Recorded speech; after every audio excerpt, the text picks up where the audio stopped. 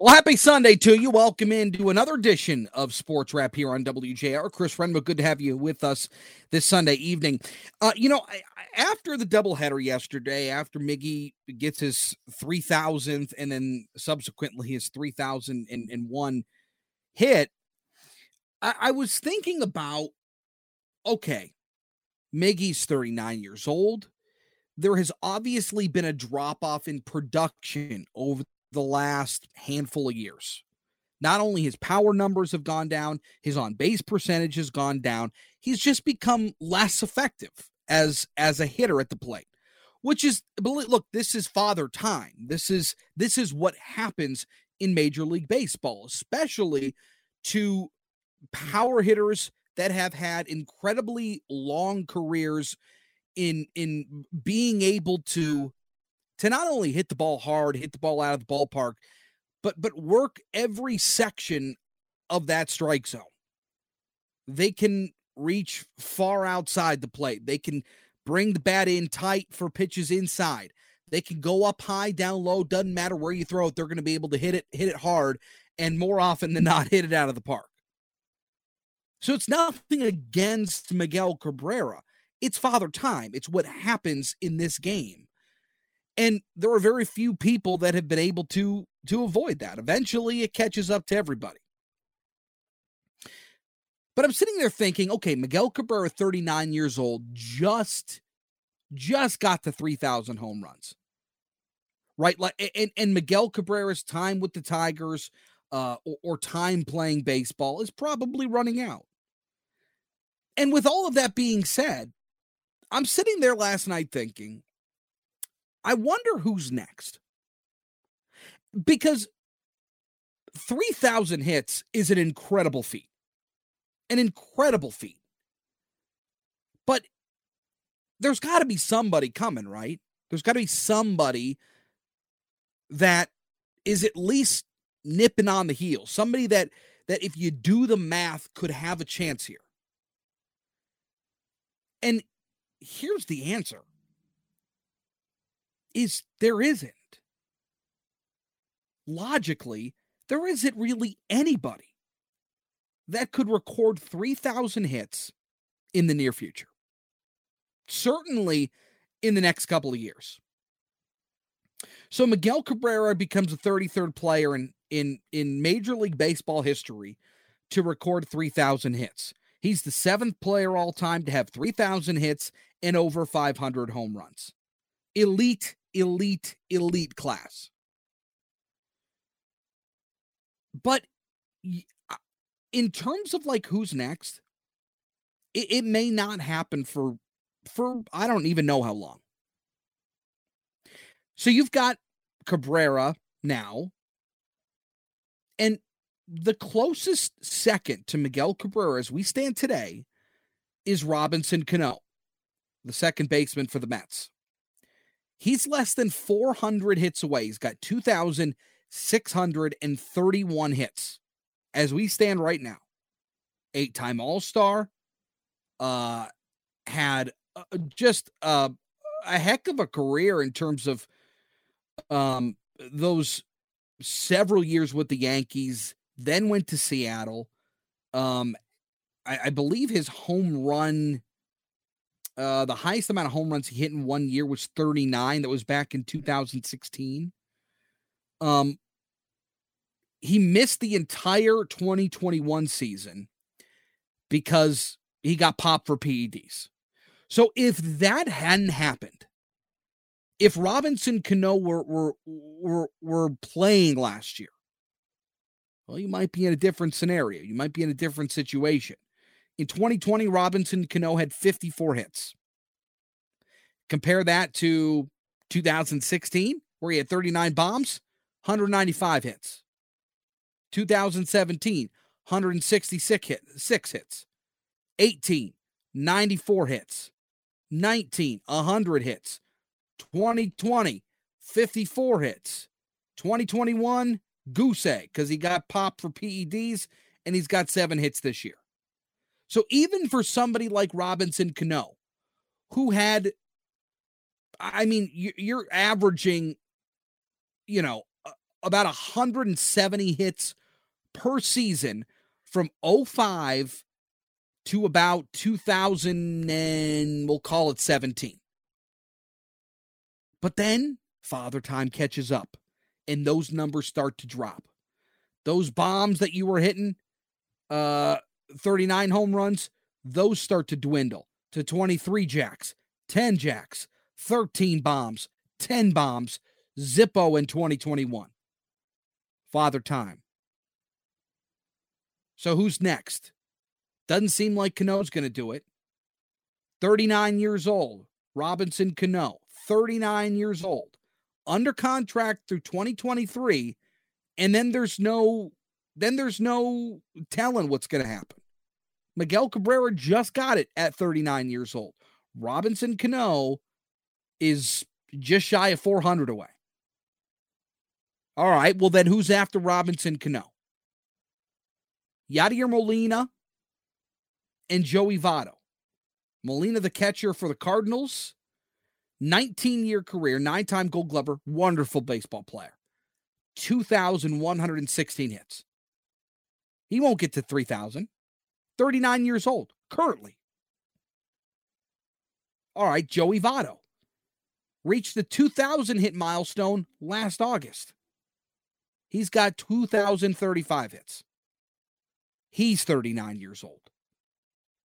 Nelson Cruz, the DH with the Washington Nationals. He hasn't even hit 2,000 home run or 2,000 hits yet.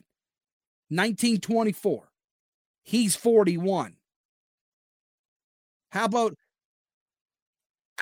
is Nelson Cruz still playing baseball?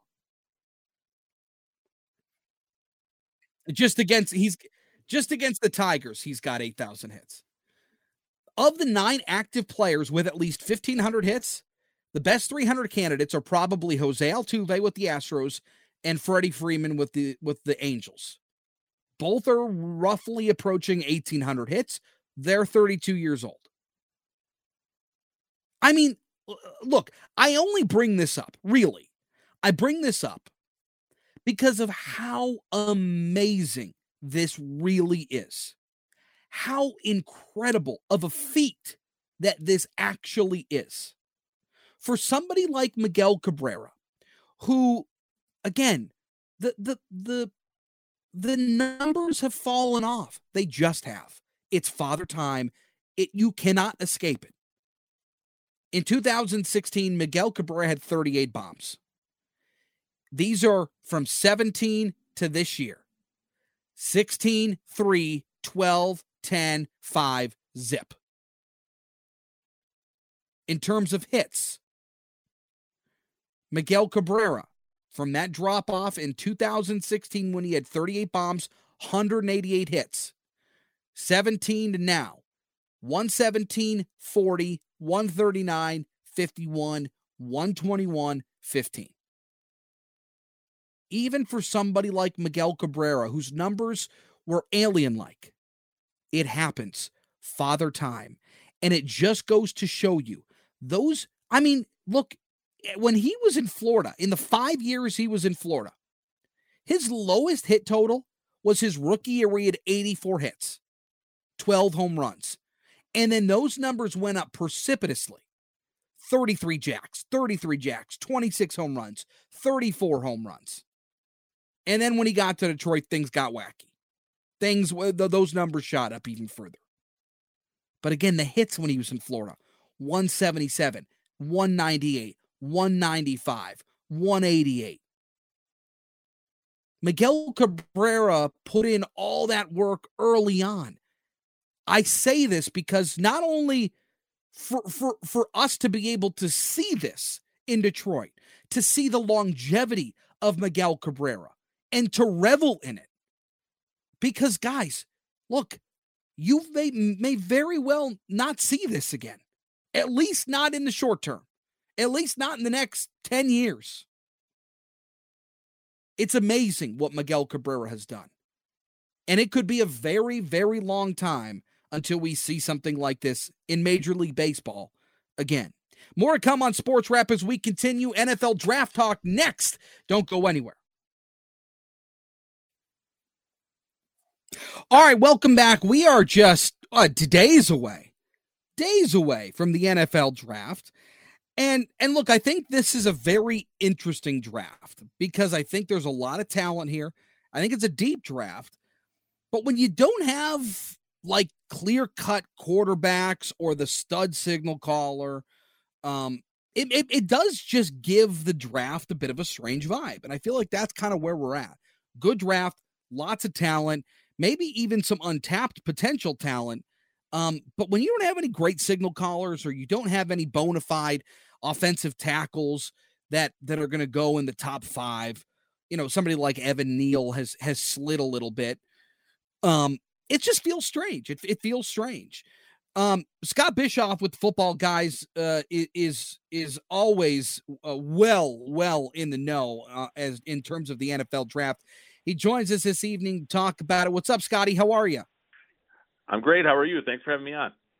I'm good. Look, this is to me it's a strange draft, but there's a lot of intrigue in the top five, and there's been a lot of rumblings on perhaps some teams that would be making moves up if the Lions could potentially be involved in those. But let's start with the first overall pick. Jacksonville lands the first overall pick again for the second year in a row. Trevor Lawrence, young quarterback. They need some help on the offensive line.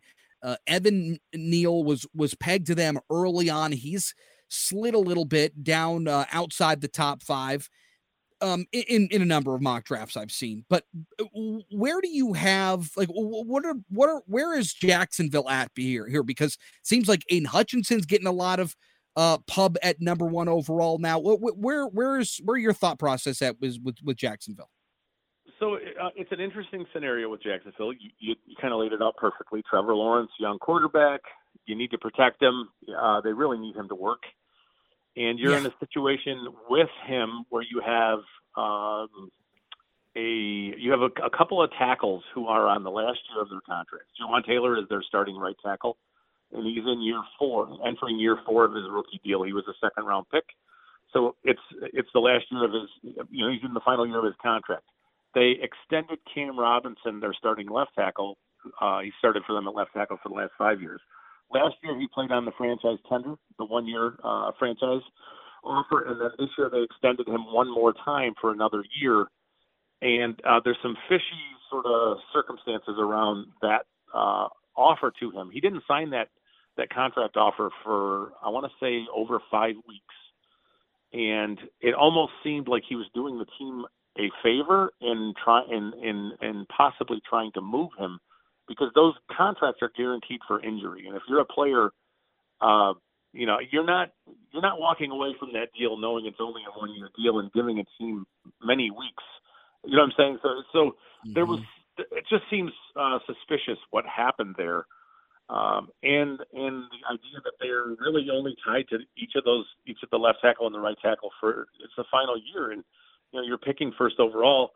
I just find it hard to believe. Having said all that stuff, I find it hard to believe that they would pass on a tackle in this class, because if you're drafting Trayvon Walker first overall, that brings as much risk as taking a quarterback first overall, just because you're drafting him on based on what his upside will be and not at all what he is as a player right now. And then when you look at pass rushers in totality in this class, Aiden Hutchinson is a fine player, but he's not a player at the ceiling of what we've seen, at first overall over the last several years. So it just seems to me when you add up the circumstances behind what Jacksonville has on its roster and kind of the hole on its roster behind those two tackles, all they really have is a player named Walker Little, who they drafted in the second round out of Stanford last year.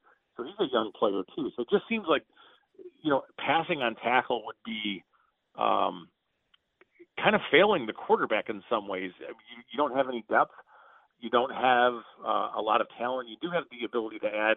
I know we think that Evan Neal might be sliding a little bit, but if it were me, I'd kind of be looking at him as a player to be in the consideration to be going first overall. Charles Cross from Ole Miss might be a more left tackle only prospect. I think he's a higher maybe a better pass protector than Sure. other tackles in this class, but like Evan Neal and Ike Makwanu do offer some other things in the running game, and maybe a little more versatility to potentially play on the right side or inside as they needed to. But I think the nuts and bolts of it is that I would.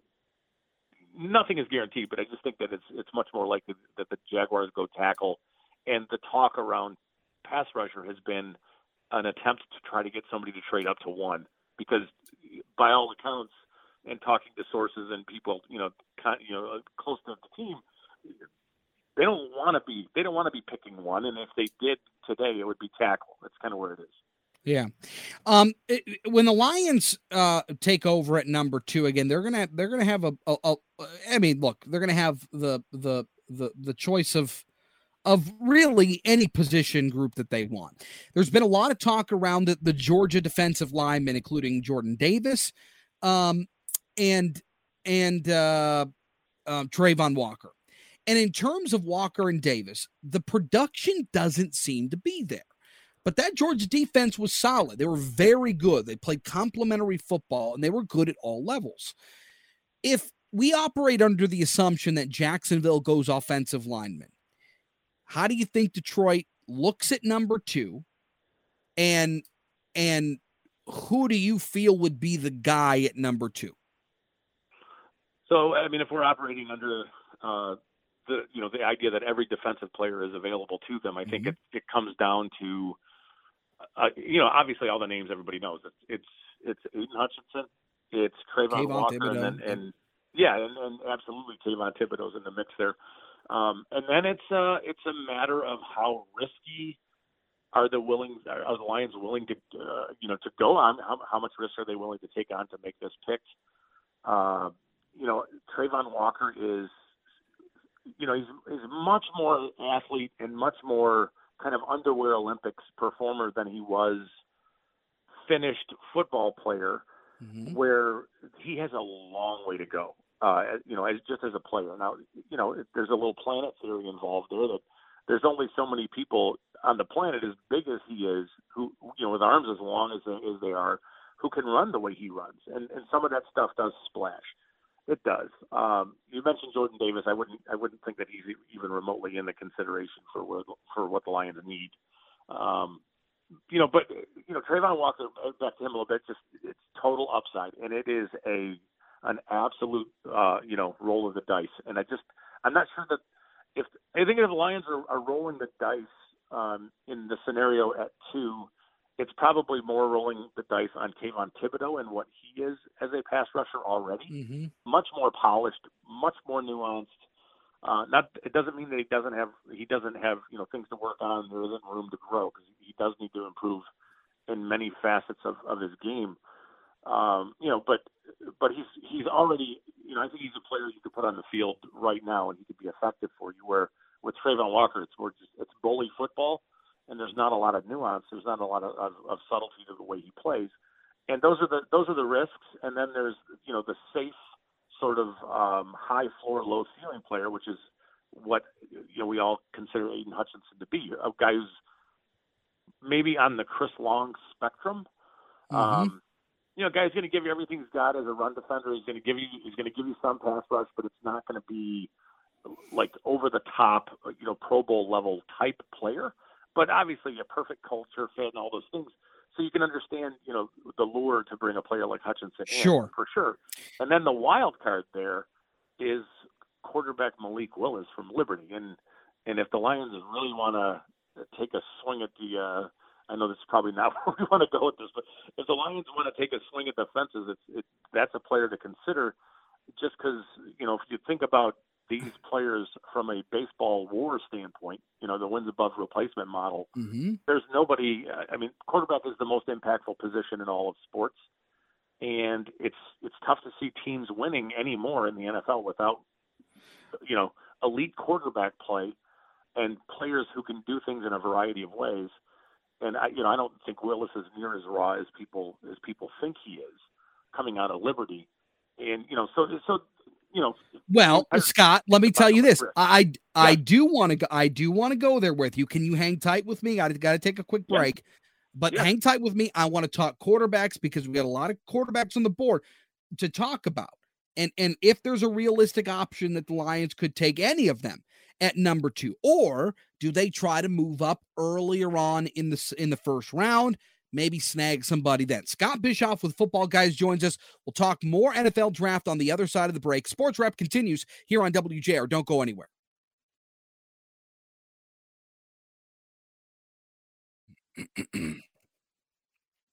All right, welcome back. Talking with Scott Bischoff over at Football Guys, all things NFL draft. And you started to mention Malik Willis and where he fits in and whether or not he's the guy out of Liberty. Because a lot of people thought maybe somebody like Kenny Pickett was going to be the first quarterback off the board, or Desmond Ridder. But I think Malik Willis did a lot of good things for himself at the combine. I think his stock really ascended at that point. And now with guys like Matt Corral out there, Kenny Pickett still on the board, Malik Willis has been the hottest name. And of course Desmond Ridder out of Cincinnati, but Willis's name has been really the name. If any of these teams are going to go quarterback at the top of the draft, Willis has been the guy, it seems like, that these teams are going after. And look, if we could talk about the Lions and perhaps their mentality or their thought on Willis, because look, they still need a quarterback. They're going to need a quarterback. Whether or not this is the year to address that need really is the question. So with all of these guys on the table, and by all accounts, unless somebody hops them at 1 and takes a quarterback, they'll have their choice of all the quarterbacks to choose from. How do you think the Lions view the quarterback position? How do you think the Lions view what I think are the big 3 between Matt Corral, Malik Willis, or Desmond Ridder? How do you think they view those guys and the need for that position at number 2? Well, I don't know truthfully how they view them. I think we can read through the tea leaves a little bit, and when you hear Brad Holmes talk about wanting game changing players, franchise changing type players. To me, there's one quarterback in this class that does that, and that is, I know it's a risk, right? Like he has to progress as a player. He has to develop and meet what his upside can be. And if he does, it's Malik Willis. And if he can get anywhere near what his upside is as a player, then he is the only guy in the class. Or he is, I should put it this way: he's if he can get to a ceiling, he turns around the fortunes of the franchise much faster than any other player in the class, regardless of what they're doing. I mean, you draft Kayvon Thibodeau at 2 overall, and if he turns in 12 sacks a year for the next 7 or 8 years, it doesn't really mean that, it's not taking your franchise from 5 wins to 11 or 12 and winning games in the playoffs. It's just not. He's not doing that by himself. Mm-hmm. But Malik Willis can. His skill set and the things that he does well, which is, vertically challenging defenses and the ability to move and make plays with his legs. When you put those 2 things together, he alone can flip the fortunes of the franchise faster than anybody in the class. So that's kind of the short nuts and bolts of why you would reach for him. The Lions, interestingly, are one of the very few franchises in the NFL that are set up to take on a player like Malik Willis and let him sit and develop for a year. They're one of the few teams that can do it. Jared Goff is a viable, mid-level starting quarterback. I think it's reasonable to think that he's not ever going to take you over the top. Things would have to be so perfect around him, and I think it's impossible to do that. So the Lions are a stable franchise with Jared Goff starting for a year. Malik Willis has time to sit for a year. They have a really good offensive line, an offensive line that's only going to get better going forward. They're going to have a strong running game. They're going to have the structure to put around Malik Willis to let him grow into his game. And if he gets anywhere near what his ceiling is as a player, it's a very different franchise and a team that should be competing quickly. Well, look, it's a really interesting perspective, and let me give you my take, because I feel like the Lions, I put a lot of stock into draft capital. For me, having the lottery tickets, as many as you can acquire, I think will help this franchise going forward. I think Brad Holmes has showed you that he can identify talents, certainly even in later rounds, and he can make the correct picks in the correct spot.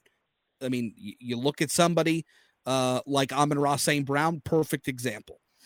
But with all of that being said, for me, draft capital is very, very important with a guy that I think can identify talent.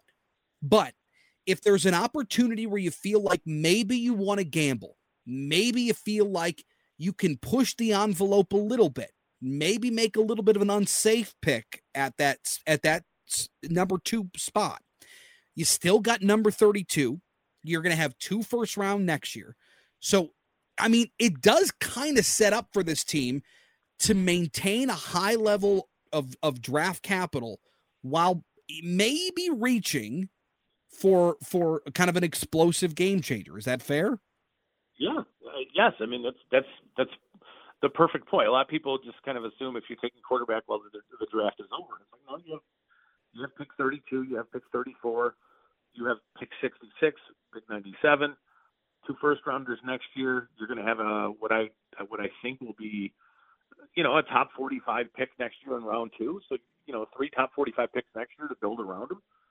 Yeah, there's a lot to like about the draft capital they do have, and ultimately the ability to bring in a franchise quarterback without having to give up anything other than what they have, which is pick 2.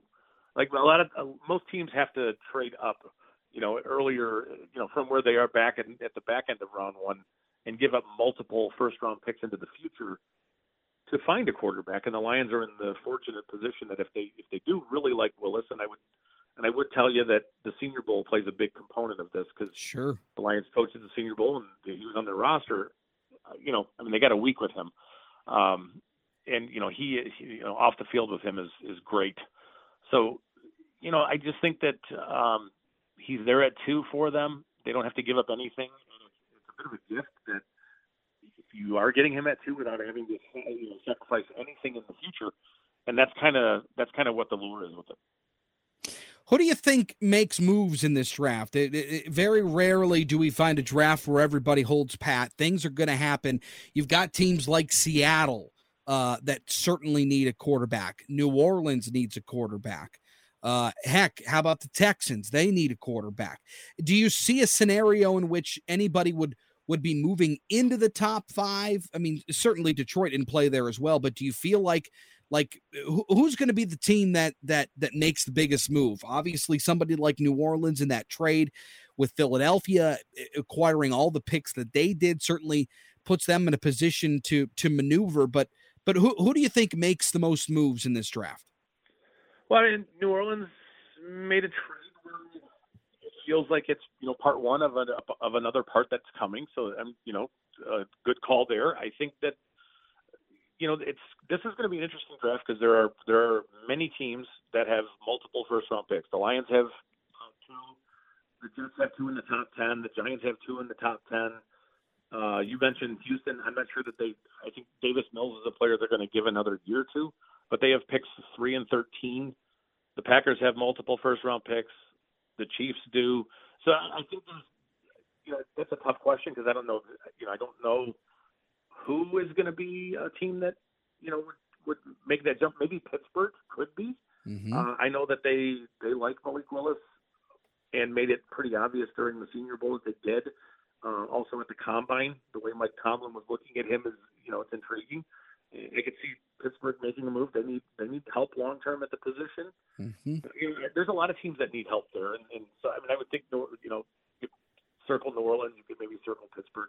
I'm not sure that I think Seattle always likes to trade back in the first round, so it'd be an interesting thing to see them come forward potentially. But that's the beauty of the draft. We don't totally know these things. Scott Bischoff, always good to talk with you. Thank you for your time and insight. Looking forward to the draft once again this year. Thanks for having me on. I appreciate it. You guys have a good night. Yep, there he is, Scott Bischoff over at Football Guys. More to come on Sports Wrap as we continue. We got Spin on Golf coming your way at 7 o'clock. We'll talk to the fellas over there coming up next here on Sports Wrap. Don't go anywhere. All right, a little bit of breaking news to pass along to you this evening. If you're a Michigan basketball fan, rejoice. Hunter Dickinson coming back for his third year in Ann Arbor. Look, that's really big. I think when you consider the kind of the, I guess, unknowns of Houston and Diabate and whether or not they'll be back, your 2 5-stars from last year. I think Hunter Dickinson coming back probably sways them to stay in Ann Arbor, which that would make them prohibitive favorites in the Big Ten going forward. But we'll see. We'll see what their decisions are. One thing is for certain, Hunter Dickinson is coming back. Sean Baligian, I don't know if Hunter Dickinson makes this decision if those two guys don't come back. To me, it feels almost like a package deal. You would think so, Chris. And I think, to piggyback on what you were just saying, it has the feel of being special this year. I mean, look, both Michigan and Michigan State should have really solid teams. And, in a few months when some of the preseason prognostication comes out, I won't be surprised at all to see them 1 and 2. Yeah, no, there's no doubt about it. In the meantime, we got Spin on Golf coming your way, 7:05 here on WJR. Sean Baligian, BC. Yes, sir. Look at that guy. Hey, man. Yes, sir. How you doing? I'm great. What's going on? Great. Nothing. This is you've been like a jet setter. You've been all over the place, following our guy James Pyatt all around. And are you settling back into your life here in Southeast Michigan again? Is it? I'm thinking I'm home for about 2.5, 3 weeks. I knew this was coming. I just 2.5, 3 days until he gets 40. Yeah, no, maybe 2.5 and 3 hours. Right, and this guy's out of here for 2 days. Out. Brutal. Yeah, but yeah, things are good. Good to be back in Michigan and back in Fox Hills again. Fox Hills, and then now you're doing the show at DGC for Spin on Golf. Yeah, really excited for you guys to be back at DGC. One of my favorite courses in our area. It's a cool place. A lot of history. A lot of deep history. 1899 golf course. Donald Ross. Just a cool old building we're in here in the boardroom at the Albert Kahn building. How about Xander Schauffele and Cantley this week? They played some pretty good golf today. Wasn't fair. That's not fair. You can't have those two guys together. It's just not fair. You know what? I thought the same thing. I was wondering, and I was going to ask you, how do they pair these guys up? Because to have Cantley and Schauffele together does seem unfair. They picked their own, and they picked their own. Yeah, they picked their own. I think there was 5 sponsors exemptions. So there's some guys in there that you wouldn't have thought got in there, but that ended up playing pretty good. Brem playing pretty good with his teammate. And then Brian Stewart, I think they finished 22nd. But yeah, Hovland and who was that? Mark Howard didn't really play that well, which I thought they'd be one of the runaways too. But yeah, you could pretty much stack your team if you want. And, Scheffler didn't play very well, but probably the hottest player on the PGA Tour, Patrick Cantley, did. You like this event?